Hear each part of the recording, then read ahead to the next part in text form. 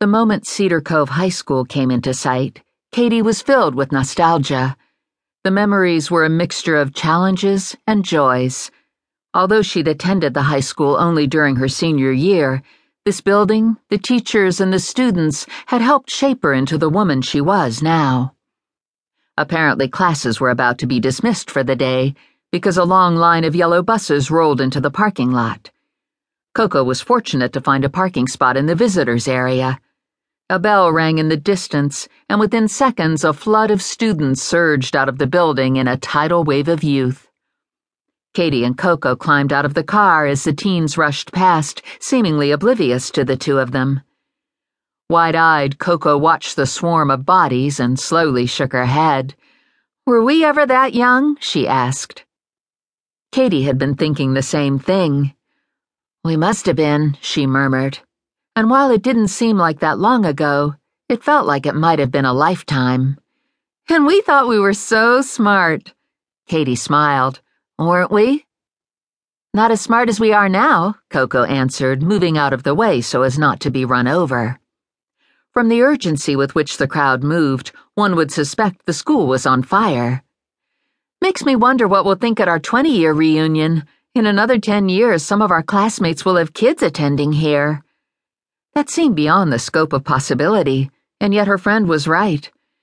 "I just hope that we'll each have found the one by then." "Me too, and maybe have a kid or two. Who knows, by then we might even turn into regular soccer moms." "Us?" Katie wasn't catching the vision. "It's a possibility." Katie would like to be married one day, and she knew Coco felt the same way too. Her longtime friend would be a loving mother. Coco dated quite a bit. She was fun and friendly, and people were naturally drawn to her, especially men. What Katie didn't understand was why Coco never seemed to stay in relationships for long. She suspected it had to do with what happened with Ryan Temple, but she'd never asked her directly. Coco bristled whenever the subject was mentioned. "You'll be good with kids," Katie told her. "Thanks," Coco's tone was flippant. "I mean it, Coco." "I know you do." Focusing her attention on her friend, Katie wanted to remind Coco that her chances would greatly improve if she'd be more open to getting serious with a man.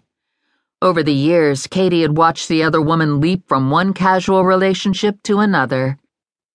It always started out promising. Coco would call her, rhapsodizing about the new man in her life and how perfect he was and how deeply in love she was. She'd be convinced he was the one and that she was totally enraptured. That would last a month, maybe a bit longer, and then the next thing Katie heard, the love affair was over and Coco was ready to move on. When asked what had gone wrong, Coco never had a good answer. He wasn't who she thought he was. It hadn't worked out. Her excuses were vague and matter-of-fact, as if she should have known earlier she was chasing the wind. "You too, right?" Coco asked, catching Katie's look. "Sorry? You want children, right?" Coco pressed. "Oh, yes." Katie didn't elaborate. Her own childhood had been dreadful. She wondered what would have become of her if not for her grandmother. Both her parents had been trapped in the web of alcohol and drugs that became stickier and messier with each passing year. Her father had disappeared before Katie had any memories of him, and her mother became involved in a series of dangerous relationships that invariably ended poorly.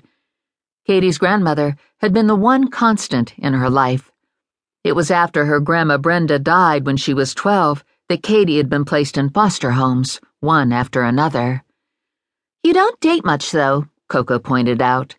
"I date," Katie insisted, "just not often." Katie hated to admit it, but what Coco said was true. She worked long hours on her caseload, which seemed to grow every year. She did what she could to help children, so many of whom reminded her